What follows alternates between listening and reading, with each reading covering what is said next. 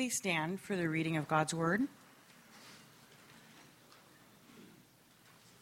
Deuteronomy 7, 1 through 6. When the Lord your God brings you into the land you are entering to possess and drives out before you many nations, the Hittites, Girgashites, Amorites, Canaanites, Perizzites, Hivites, and Jebusites, 7 nations larger and stronger than you, and when the Lord your God has delivered them over to you, and you have defeated them, then you must destroy them totally. Make no treaty with them, and show them no mercy. Do not intermarry with them. Do not give your daughters to their sons, or take their daughters for your sons, for they will turn your children away from following me to serve other gods. And the Lord's anger will burn against you, and will quickly destroy you. This is what you are to do to them. Break down their altars, smash their sacred stones, cut down their Asherah poles, and burn their idols in the fire. For you are a people holy to the Lord your God. The Lord your God has chosen you out of all his peoples on the face of the earth to be his people, his treasured possession. This is the word of the Lord.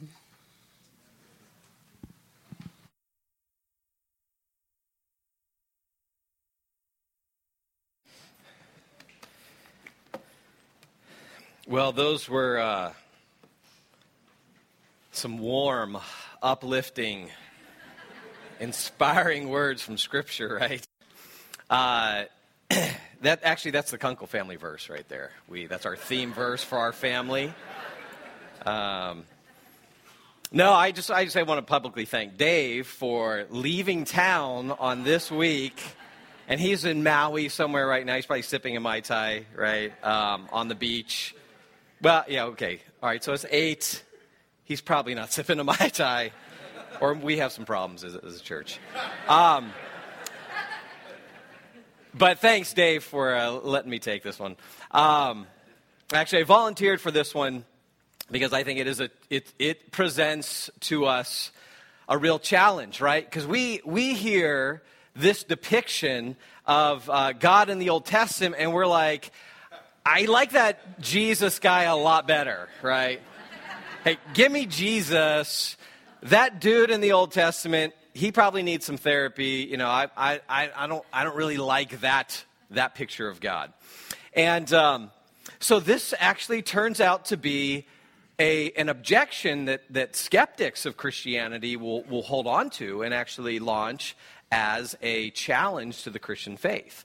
In fact, Richard Dawkins, maybe the most famous atheist in the world, definitely one who attracts probably the most attention. He wrote a book called The God Delusion. And in that book, this is the most famous line of that book. He says this. He says, the God of the Old Testament is arguably the most unpleasant character in all fiction. Jealous and proud of it. A petty, unjust, unforgiving control freak. A vindictive, bloodthirsty ethnic cleanser, a misogynistic, homophobic, racist, infanticidal, genocidal, filicidal, pestilential, megalomaniacal, sadomasochistic, capriciously malevolent bully, right? Yeah, and you're thinking, okay, hey, how do you really feel, right, Richard? But what he's arguing here is he's saying, look, the God of the Old Testament is this evil character, all right? Now, before the skeptic can even raise this objection, though, I think it's important for you and I to understand that there have to be other ideas in place for the skeptic to even raise this objection. Namely, that there is some objective moral framework by which he's measuring whether or not God is evil. And so what's interesting is he's a New York Times bestselling author, written a number of books. Before he ever wrote The God Delusion, he wrote River Out of Eden, which lays out his evolutionary views on the universe. He's a famous Oxford biologist. And in that book, he says this. He says, in a universe of electrons and selfish genes, blind physical forces and genetic replication, some people are going to get hurt. Other people are going to get lucky. and you won't find any rhyme or reason in it, nor any justice. The universe we observe has precisely the properties we should expect if there is at bottom no design, no purpose, no evil, and no good. Nothing but blind, pitiless indifference. Now, do you see the problem for Richard Dawkins? He holds a view of the universe that does not generate any objective morality.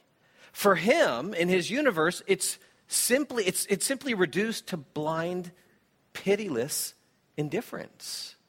There's no objective standards. So what that does is his own atheistic views undermine his ability to even raise the objection that God is evil, because he has no standard of goodness by which to measure what counts as evil and what doesn't. And so here's an illustration to help you maybe understand this. Okay, imagine playing an organized sport. I played soccer, love soccer, but imagine playing a game where there are no rules. You show up, there are no rules, the ref blows the whistle, the game starts, and what's going to happen? It's going to be a free-for-all, right? And some of us, I remember playing games with no rules. We called it jungle ball, right? Jungle ball. And if you have a game where there are no rules, what happens when someone takes you out and you try to make an appeal to the referee? Yeah. No, because in a game where there are no rules, guess what? There are no fouls. In the same way, in a universe where there are no rules, it's nothing but blind, pitiless indifference. There are no fouls. There's no such thing as evil. So I think it's important at the get-go to understand that this is what the skeptic needs in place to even raise the issue. But that presents another problem. One of the unique missions experiences that we do, in fact, on Wednesday, we just got back with Grace's high school group. We took them on one of Maven's immersive experiences. But one of them we do is an apologetics immersive experience where we take students, we do training, and then we take high school, college students to Berkeley, California. And which just the name draws laughter. We go to Berkeley, and what we do is we invite skeptics of Christianity to come challenge the students' faith. And so a couple of the atheists that we had are the very first year we did this with these two guys, David Fitzgerald and Larry Hickok. And David has actually become a friend. We've been doing this together now for years and years and years. And he's just entrenched in his views on atheism. But I remember the very first year that he talked, one of his objections against Christianity was that the God of the Old Testament commands the Israelites to do these horrible things, and they do all these horrible things. And so this is problematic in his view, and one of the strikes against the Christian worldview. And so in the Q&A time, I asked David a question. I said, David, what is your view on morality? Is morality objective and kind of transcends culture, or is morality subjective? Is it determined by culture? And he said, morality is determined by cultures. Each culture determines its own moral views. Well, I said, David, if that's your view, that seems to surface an inconsistency then, doesn't it? You're a 21st century American, and you're looking back on an ancient Israeli culture, and you're making moral judgments about what they did. Isn't that inconsistent? And he, to his credit, he was able to see the problems with that. And he said, okay, that is problematic. And he said, well, I guess morality seems to be, objective in some way. Which I then threw back over at Larry and said, Larry, what's your view on that? And Larry was like, no, it's objective. Because he knows that when you hold an objective view of morality, a transcendent view of morality, then what's the natural question? Where does that come from? What explains that? In fact, C.S. Lewis, a former atheist turned Christian, said that was one of the big objections he struggled with. My argument against God was that the universe seemed to be cruel and unjust. But how had I got this idea of just and unjust? A man does not call a line crooked unless he has some idea of a straight line. What was I comparing this universe with when I called it unjust? And even a secular philosopher, a very good philosopher, Richard Taylor, who's not a believer, recognizes this problem for someone who doesn't hold a view of God. He says this, he says a moral duty is something that is owed. But something can be owed only to some person or persons. There can be no such thing as a duty in isolation. The concept of moral obligation is unintelligible apart from the idea of God. How do you make sense of a moral obligation? Do I have a moral obligation to the processes of evolution? No, it's just blind, pitiless indifference. And so I think from the get-go, every worldview is going to have challenges, and just because the skeptic can throw this out as a challenge to us doesn't mean that it actually doesn't raise additional challenges for the skeptic. And so I think that's important to note here, is that that actually to raise the objection implies the Christian view of God. Okay, but we want to deal with the specifics of the passage. So we get to the specific passage that we've read here, Deuteronomy chapter 7, verses 1 through 6. Now, okay, let's kind of hone in on the problem. Like, what's the problem here? Okay, we read a passage like this. It certainly maybe offends some of our modern sensibilities, or maybe we think maybe it goes further than that. We go, this is somehow inconsistent with a God of love. Okay, that would be a challenge. But at the end of the day, I think the important question to ask, to really help us put in the right perspective is, okay, what follows from this challenge? What follows? So let's say this somehow shows an inconsistency in the biblical record, or maybe we come to the conclusion that this is just made up material that was put in by Hebrew authors. If we arrive at something like that, what follows from that? Does it follow that therefore God does not exist? Well, no. Does it follow that Jesus did not rise from the dead? No, that doesn't follow from this objection. What would follow is that God couldn't have issued some kind of command like this. Biblical stories must be false. So what would follow from this, even if we granted kind of the skeptical challenge, the question would be about biblical inerrancy. That's all that would follow, is that, somehow we've undermined biblical inerrancy, which is an important issue, but is not essential to making the case that Christianity is true. I mean, I think one of the things about, now I think, just so you know, I think there's a case to be made for biblical inerrancy. I hold that, and I think it's a significant doctrine. But the point is, I can grant the skeptic that, hey, even if the Bible is inerrant, it does not mean that God does not exist, and that he did not reveal himself in Christ, and that he did not raise Christ from the dead. Those things can all still be true, even if you undermine biblical inerrancy. So, really, this is an objection and a problem for biblical inerrancy. So it's not this devastating critique of Christianity that sometimes I think skeptics think it is. And sometimes Christians who are unprepared think it is. So it's important for us to put it in its proper context in terms of the nature of this objection. Okay, but we want to deal with the passage. And I think, before even dealing with the passage, there's another thing that we need to ask. We need to ask, what are the assumptions that we're coming to this text with? Okay? We don't come to the reading of Scripture, we don't come to the text as a blank slate, do we?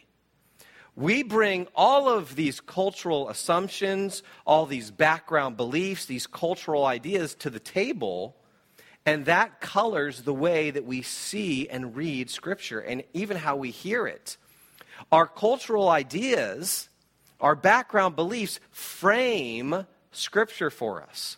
They frame and therefore affect how we hear this. And it creates, so we come to a passage like this, and for some of us, maybe we look at this and we go, man, this just seems implausible. This doesn't fit. But that might be not because there's a problem with the passage, but maybe you and I, just maybe, we bring in these cultural ideas and assumptions that that don't fit with our cultural assumptions. So that's something we need to think about here as well. In fact, think about it. Context is so important, isn't it, to understanding really anything.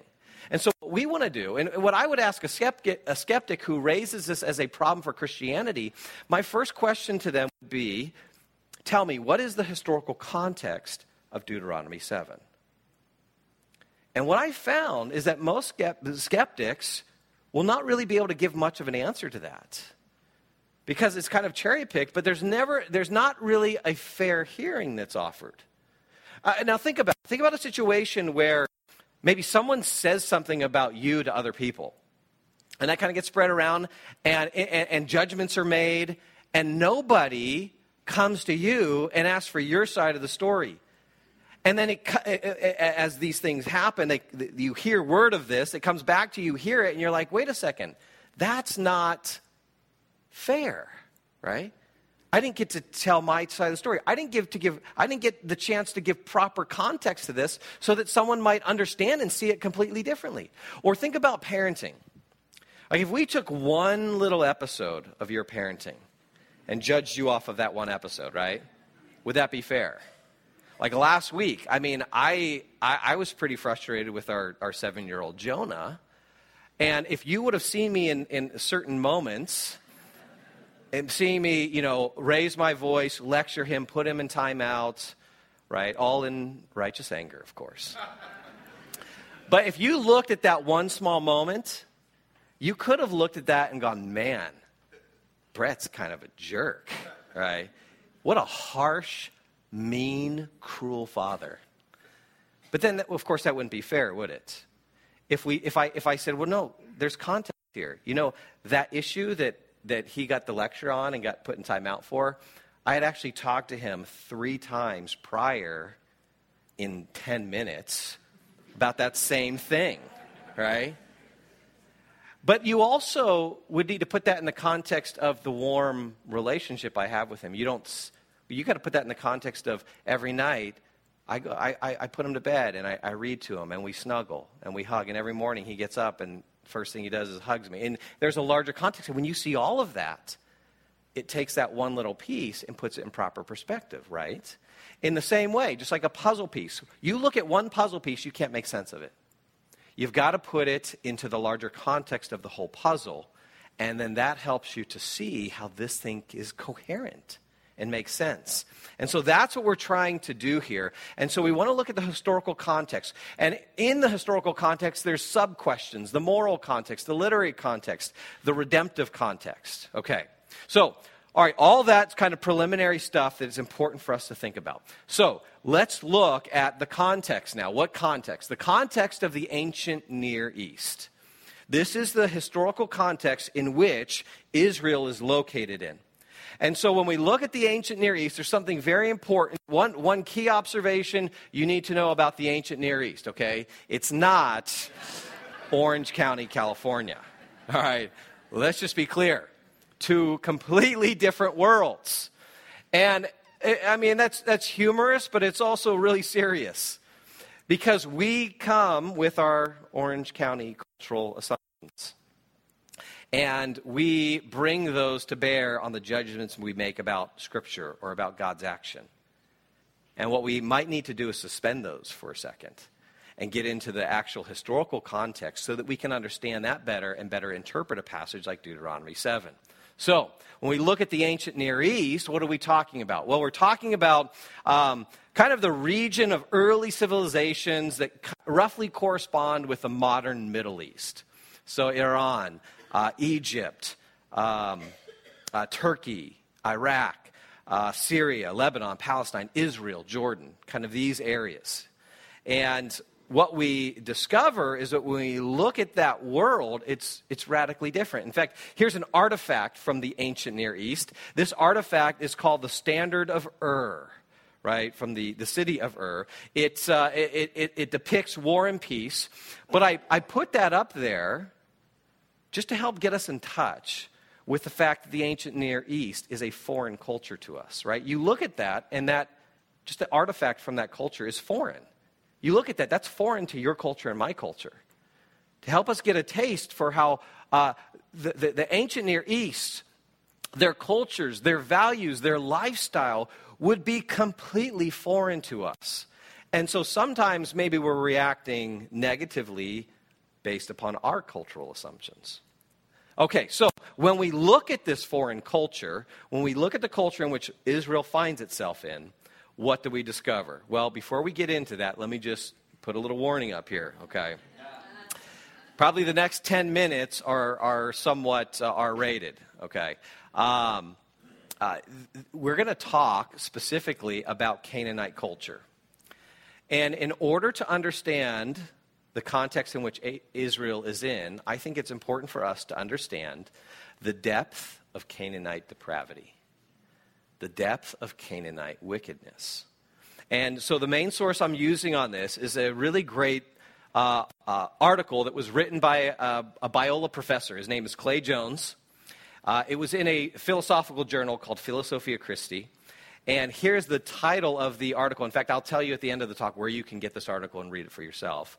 But the article is entitled, "We Don't Hate Sin, So We Don't Understand What Happened to the Canaanites."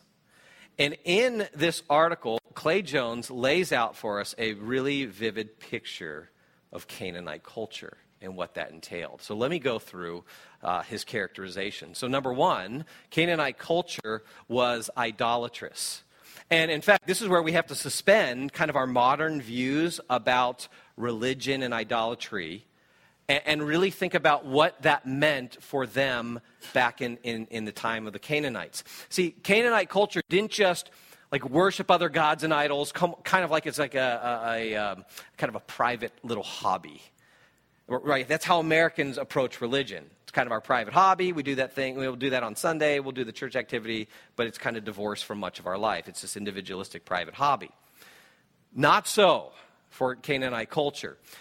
It was part of their very cultural identity, their idolatry, their gods. It formed their way of life.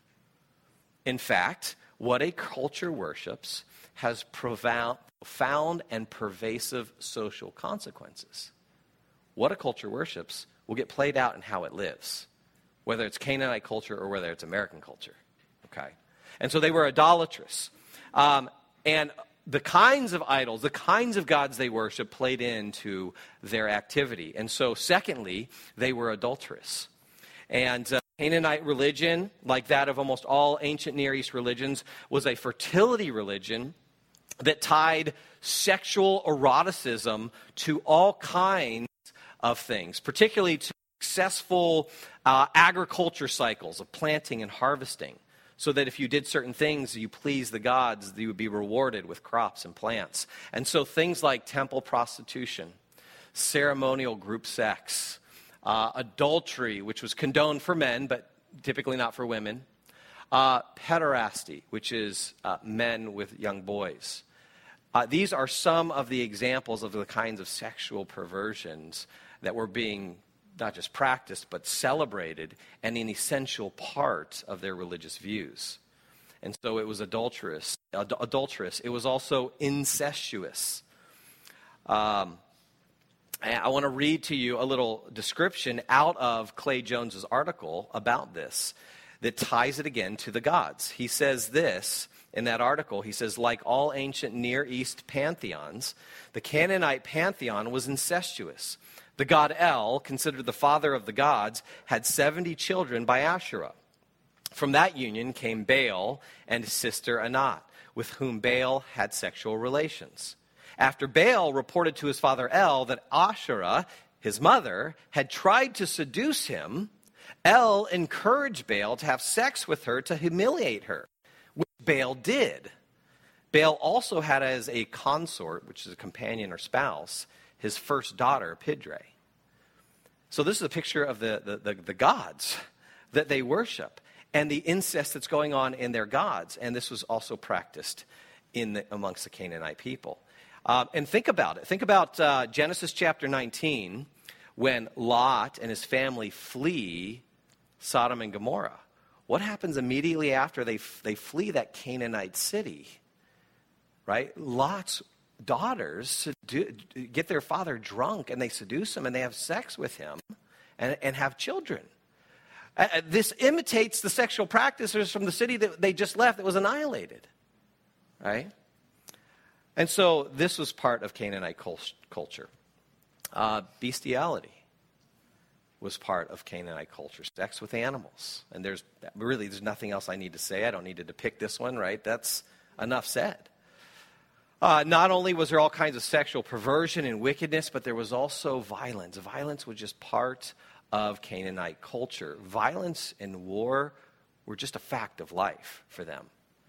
Radically different than, pretty much safe, law and order Orange County, right, where we have the authorities that we can trust in.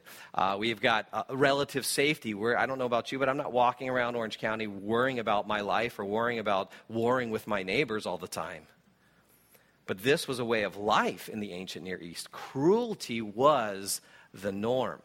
In fact, this again is tied back to the kinds of gods they worshipped. So Anath, the violent war goddess, who's a sister of Baal, there's a fragmentary passage in it's called a Ugaritic text, which is just referring to an area of Canaan, that was found in 1928.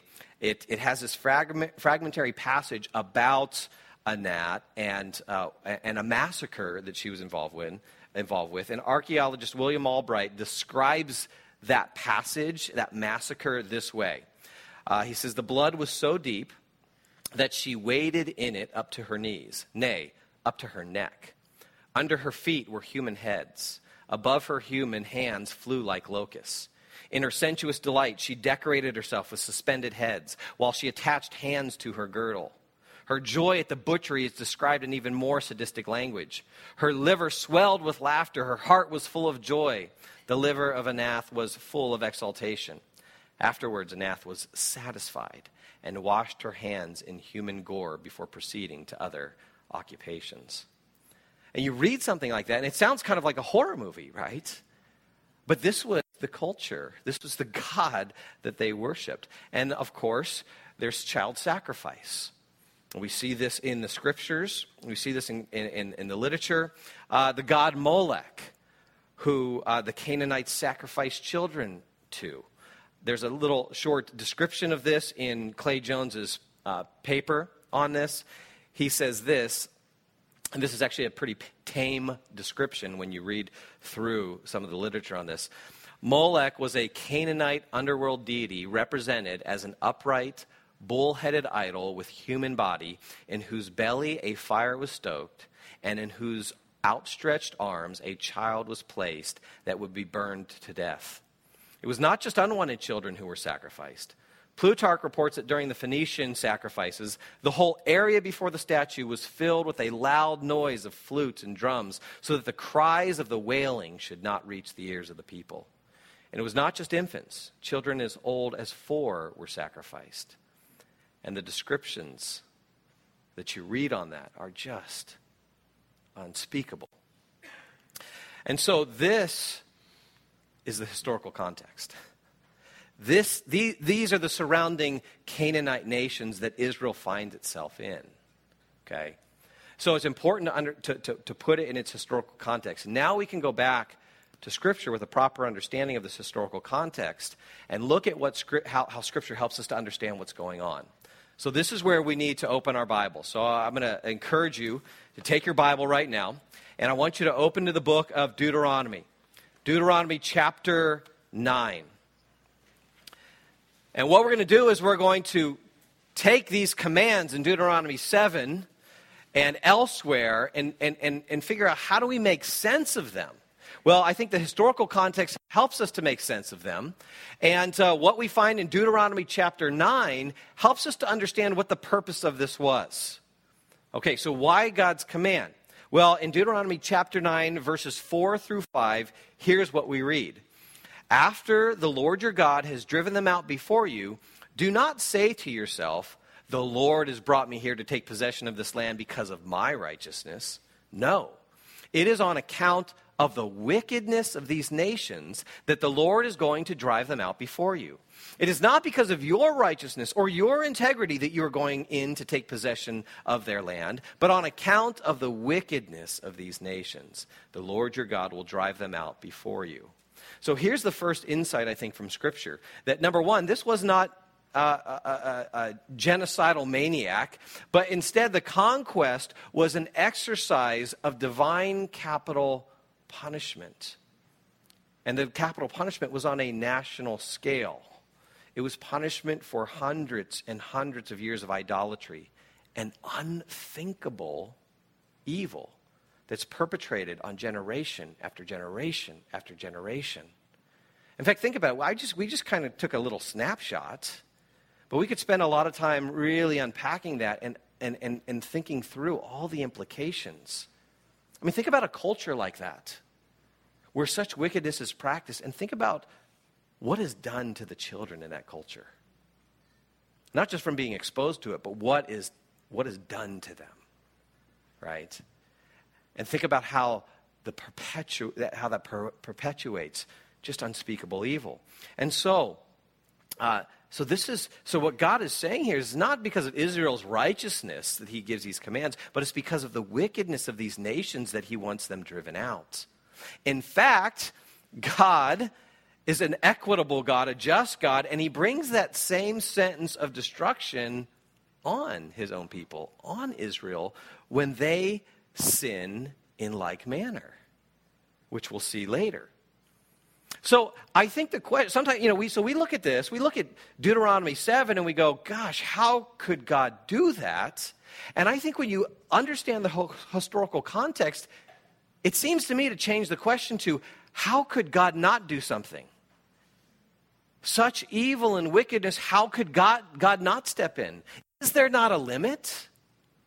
And in fact, sometimes isn't that our objection, right? We say, God, why didn't you do something? Why didn't you step in? We ask the question, where was God? And here's a situation when God does act, and I think we can argue that it was just, and we are quick to find fault with God as a vindictive, bloodthirsty ethnic cleanser, right?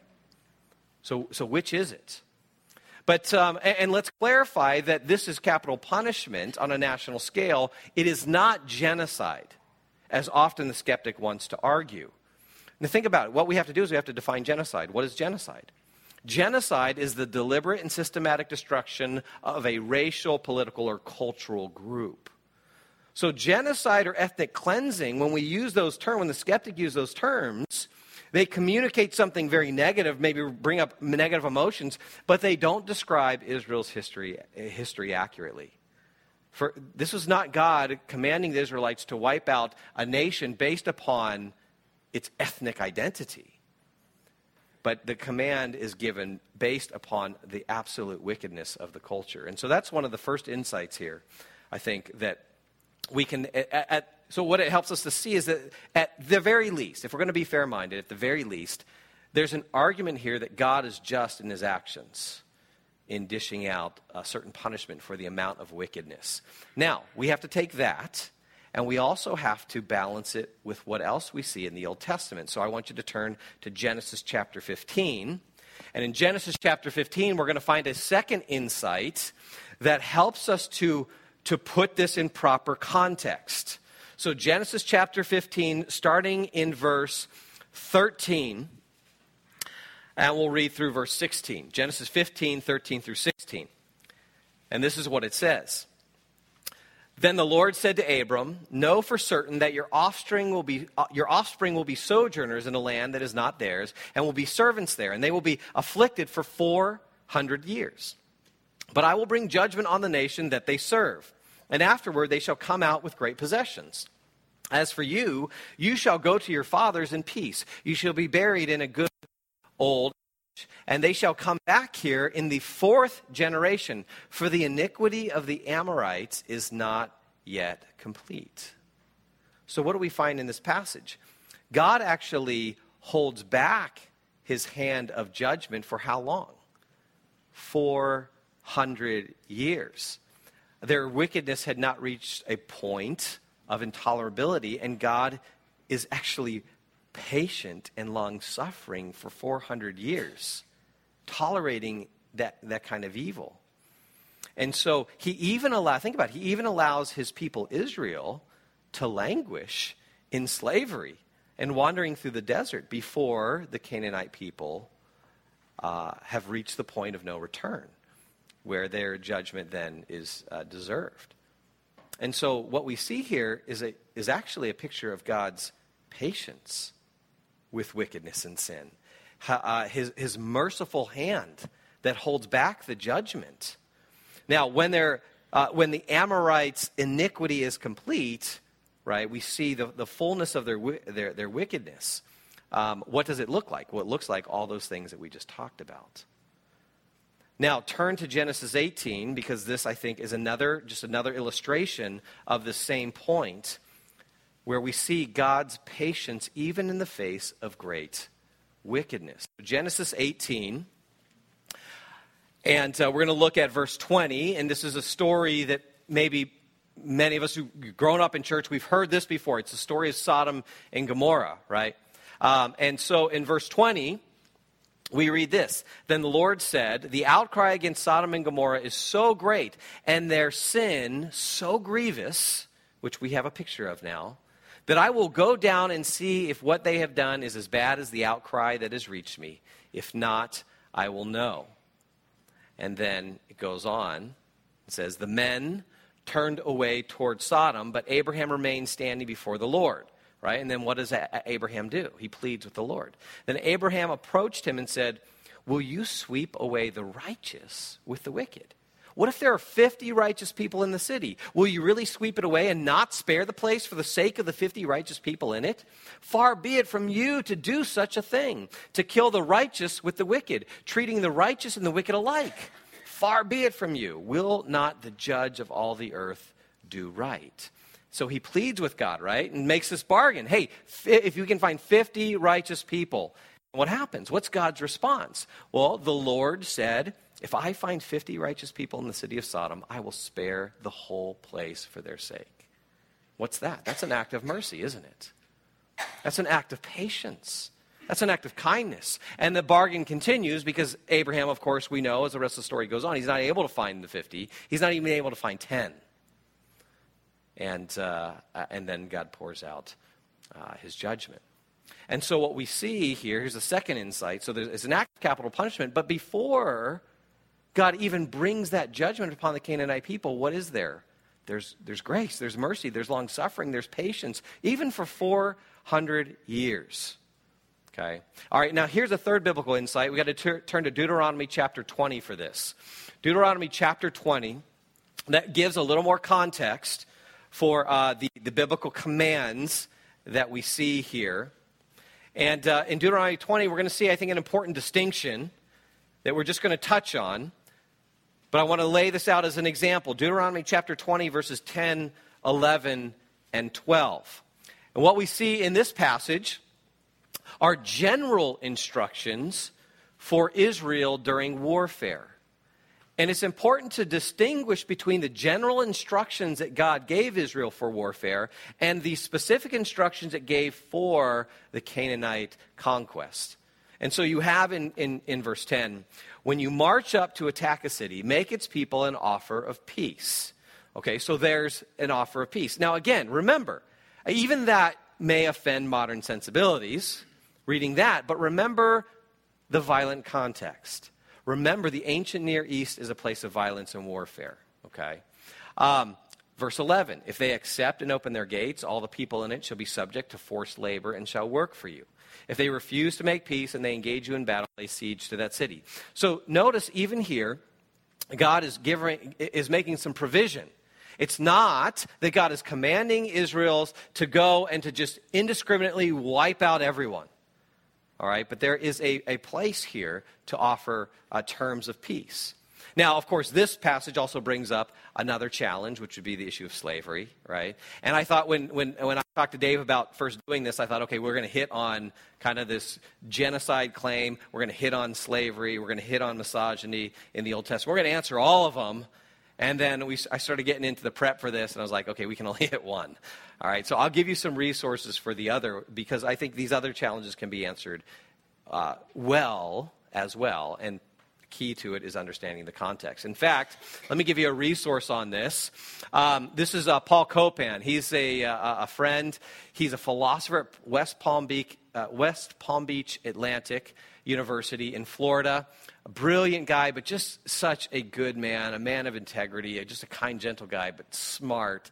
Wrote a book called Is God a Moral Monster?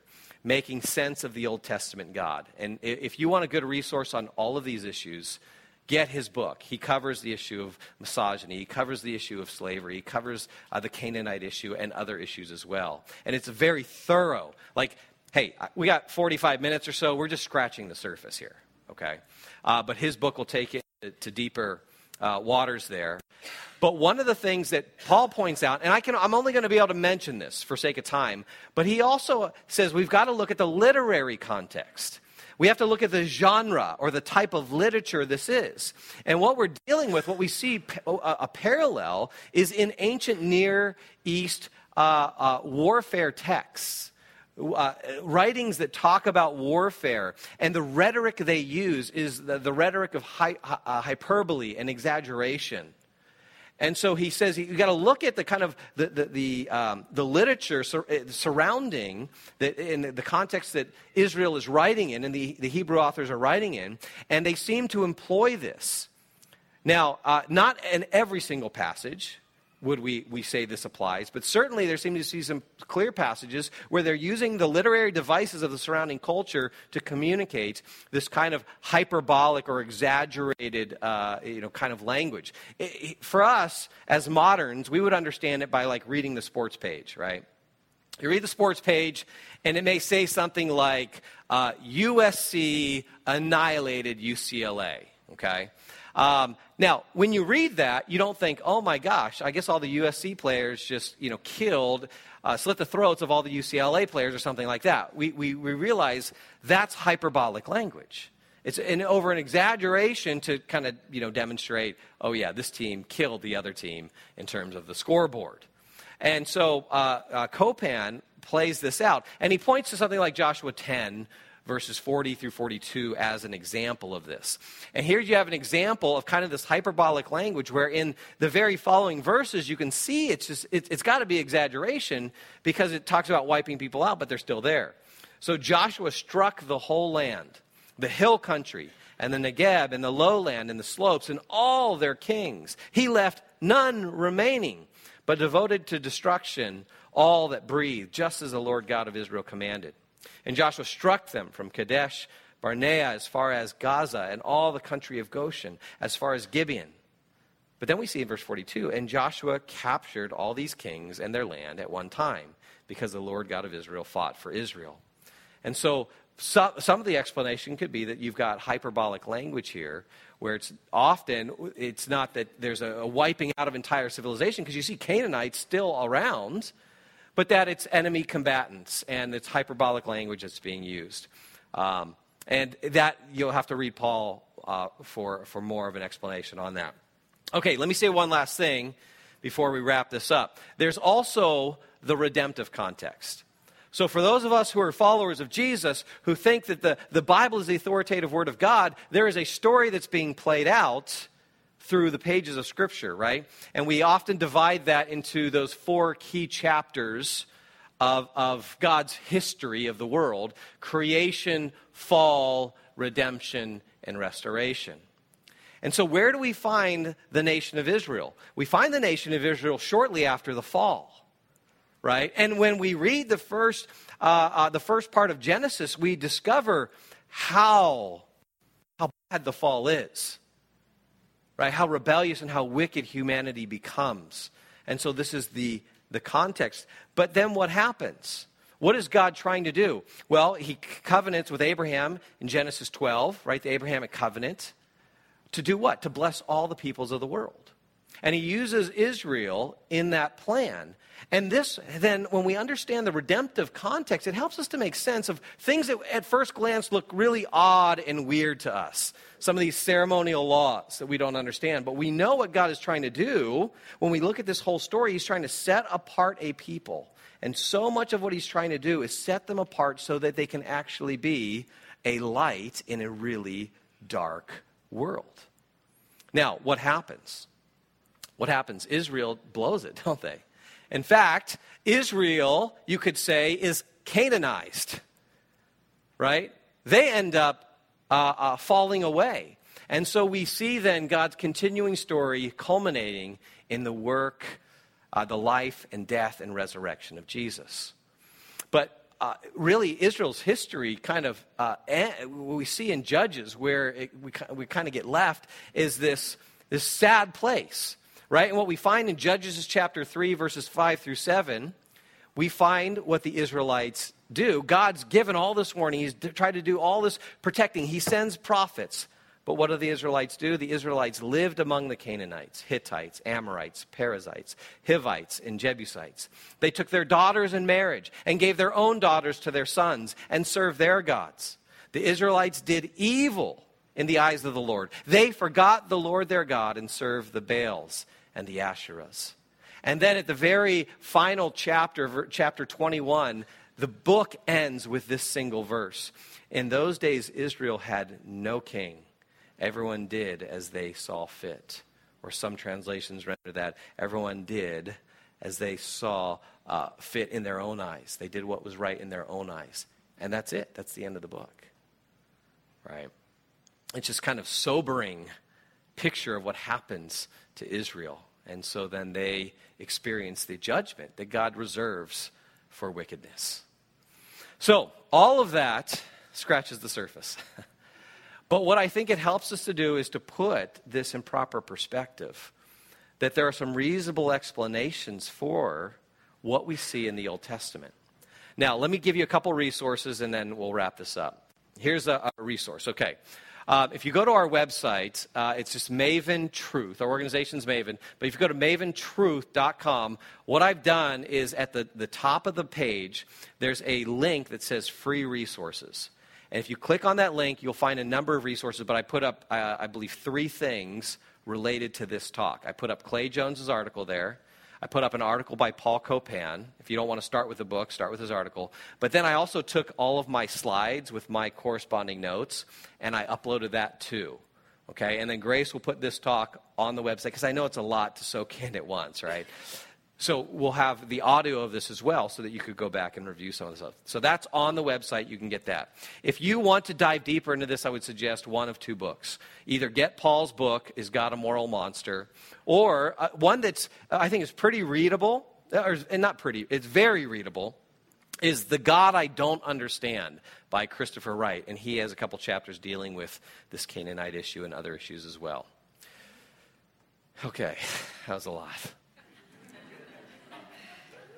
And now you're thinking, okay, yeah, how do we apply this? Right? Like, what's the application here? Don't do all that bad stuff? Okay, let's pray. We're done, right? No, actually, okay, so I spent a lot of time thinking, well, what are the implications for us as New Testament believers?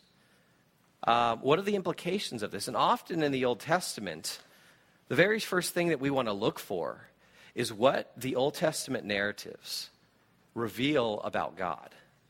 And so there are 4 questions I want us to think through here. Number 1, I think this confronts us with the question, what is your view about God? What is your view of God? Who do you think God really is? And do you have a God who has revealed himself to us in his fullness in Scripture? Or is your view of God really a God made in your own image, or my own image, or in the image of our culture? See, we don't get to make God in our image. We take God as he is. And he's revealed himself. And he's revealed himself as a God of perfect love and mercy and grace and forgiveness. And he's also revealed himself as a God who is just and holy and righteous. Do we hold both those things? We see, and those who argue that somehow the Old Testament is inconsistent on this, I would just say, I don't think you've read the Old Testament very well. Because you see things like Exodus 34, 6 through 7. The Lord, the compassionate and gracious God, slow to anger, abounding in love and faithfulness, maintaining love to thousands, and forgiving wickedness, rebellion, and sin. There's the loving God. Yet he does not leave the guilty unpunished. And there's the just God as well. Right? And I love the way that C.S. Lewis in his literature captures this, right? With Aslan, the Christ figure. Aslan is not a tame lion. The God of the universe is not a tame God. And so I think that's the first question. What is our view of God? And does the Old Testament confront and maybe correct our view of God? Here's the second question. Do we really read the entire Bible? If you think that the God of the Old Testament is radically different than the God of the New Testament, I would suggest read the Bible. Read it again, because what we find when we read Scripture is, number one, the Old Testament has as much to say about the love and compassion of God as the New Testament. Number two, the New Testament has as much to say about the anger and judgment of God as the Old Testament. Yes, Jesus, meek and mild, spoke a lot about eternal punishment. And number three, Jesus and the New Testament authors do not reject and are not embarrassed by the Old Testament. And so we must go back and read the entire Scripture and let the Scripture form our views and not the culture. And that's really the third question. Do we recognize the culture's influence on our very views? How does the culture we live in shape our Christianity? How does Orange County culture shape our approach to God? Do we recognize the culture's influence? And so the culture is overly individualistic. So therefore, maybe that's why we have a tough time conceiving of something like corporate judgment on a nation. Right? Because we're so individualistic and we're all about our individual rights. And we are a culture that's so oriented around pleasure. Satisfying our pleasurable desires is like the highest good in American culture. And so therefore, God and His punishment and requiring things of me, these seem so foreign because God really exists to satisfy me, doesn't He? And our culture is so relativistic, right, in its morality. And the relativism of our culture dulls our moral convictions. And therefore, we rationalize that which is evil in God's sight.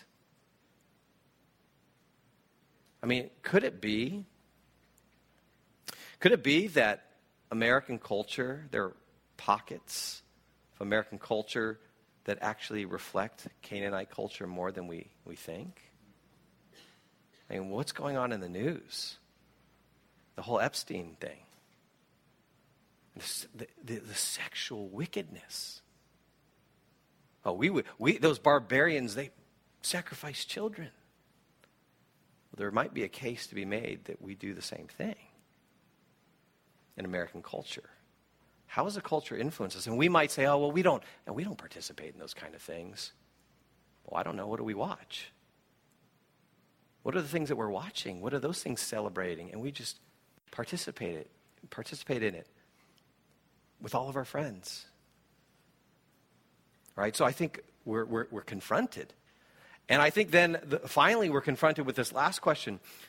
I think this is the biggest thing that I took away from this study and the prep was, do we take our sin as seriously as God does? Do we take our sin as seriously as God does? When was the last time we really spent time taking stock of the sin in our own lives and then mourning over it? When was the last time I looked into my heart and I recognized, yeah, there is wickedness here? See, Scripture doesn't just identify the threat as external. That's how we do it. We look, oh, that's evil, that's bad, look at those people, oh, I can't believe that. Scripture identifies the main threat as internal. Jeremiah 17:9, the heart is deceitful more than anything else. Who can know it? That's my heart. That's your heart. Do we take our sin as seriously as God does? Here's what Clay Jones closes his article with on the Canaanites. He says this: we do not appreciate the depths of our own depravity, the horror of sin, and the righteousness of God. Consequently, it is no surprise that when we see God's judgment upon those who committed the sins we commit, that complaint and protest arises within our hearts. Right? God hates sin. Do we hate sin as well?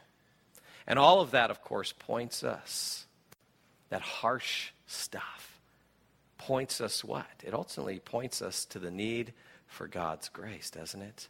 In fact, I think that when we understand God's holiness and his justice and his righteousness and his wrath more fully, only then can we understand his grace and his love and his unspeakable mercy more fully. Human depravity points us to the absolute need for the cross of Jesus Christ. Every one of us, the Canaanite and me. And that is the good news of the gospel. Let's pray. Lord, thank you for your word. Thank you for your word, which does not shy away from the difficult conversations. Thank you that you have revealed yourself to us in all of your glory. And we pray, Father, that you would humble us and help us to see your magnificence and your glory and who you are, and worship you on your terms, not ours. Father, we need your help. Thank you for the Holy Spirit who helps us. We pray these things in Jesus' name, amen.